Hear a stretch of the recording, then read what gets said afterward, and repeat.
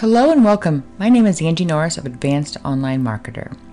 Welcome to episode number 19 of my podcast series titled Ordinary to Extraordinary Business. This is an episode series called Pursuing Your Passion, where I'll cover how you can go about finding, monetizing, scaling your passion, as well as living your passion with intention. If you missed episode Passion Pursuit number 1, be sure to go back and listen. Today's episode is titled Passion Pursuit number 2, Passion Skill Set. Congratulations! You started down the path of finding your passion. By now, you should have at least identified a few things that you are passionate about and be exploring at least one or two of them. Hopefully, you're enjoying this adventure into fun and learning more about yourself. In the meantime, let's get back to why you stopped pursuing your passions in the first place. Practicality. Many of the things we're passionate about aren't really the most practical things to do when you grow up and become a responsible adult. Let's be honest, who actually feels like a responsible adult when you become one? Once you've settled into real life and started working and taking care of all the not-so-fun adult responsibilities, you may find it challenging to do things that don't contribute to your personal bottom line.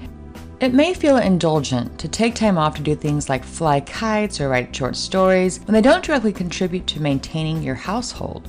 So while you may do them occasionally, they will often be put off when more pressing things come up, more responsible things like taking your car for repairs or taking the kids to their extracurricular activities. While doing something purely for enjoyment may feel indulgent, most passion pursuits require a level of skill. Some people really enjoy building websites, and that's obviously a marketing skill, but if your passion is more obscure, it may be tough to find the practical skills behind it. Don't give up pursuing and move on to something that you kind of like and abandon your passion. It is possible to find the practical skills behind your passion. I'm going to give you two examples of passions, one more common and the other more fanciful, and show you how it can be done. Writing short stories. Let's start with the more common one. There are many secret writers out there who love to create poetry or prose be to fiction or nonfiction, but we all know that most authors don't end up on the bestseller list. In fact, most writers never make a dime from their writings. But just because they may not profit from their narrative musings, it doesn't mean that writers aren't building a skill set.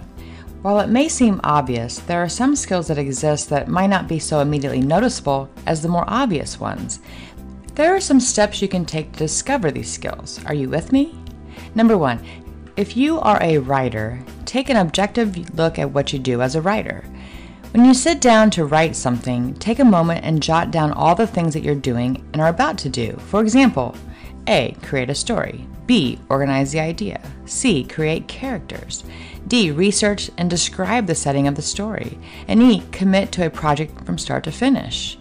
Number 2, research the job description of writers.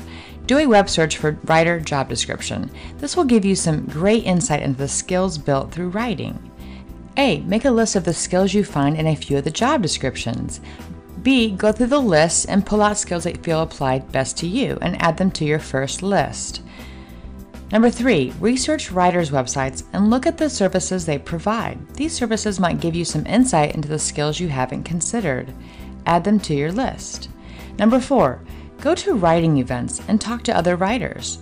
There are conferences, festivals, and networking events for a wide variety of topics. Find local writing events by doing a web search. Not only will you learn about the skills that you have developed, you might meet some pretty cool people and new writing friends to support you in following your passion. The next one is flying kites. Now, not everyone likes to fly kites, but if you do, follow me along. Now we can move on to a more fanciful hobby like flying kites. It may be tough to see that there are practical skills involved in this particular hobby, but there are. For example, we're going to assume that you also enjoy creating and building kites, so let's go through the same steps. Number 1, take an objective look at what you do as a kite flyer.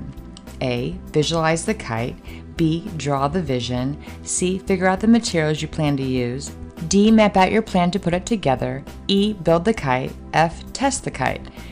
G, tweak the kite in case it doesn't fly properly the first time. And H, commit to a project from start to finish. Number 2, research job descriptions of kite flyers and builders. You may not think these descriptions exist, but you'd be surprised at the types of jobs that do exist. Kite flying might be very well a viable job somewhere, so it doesn't hurt to look. Do some video website research. Find a how-to video on kite making and make notes of the steps. Then go through the steps objectively and pull out any skills you notice.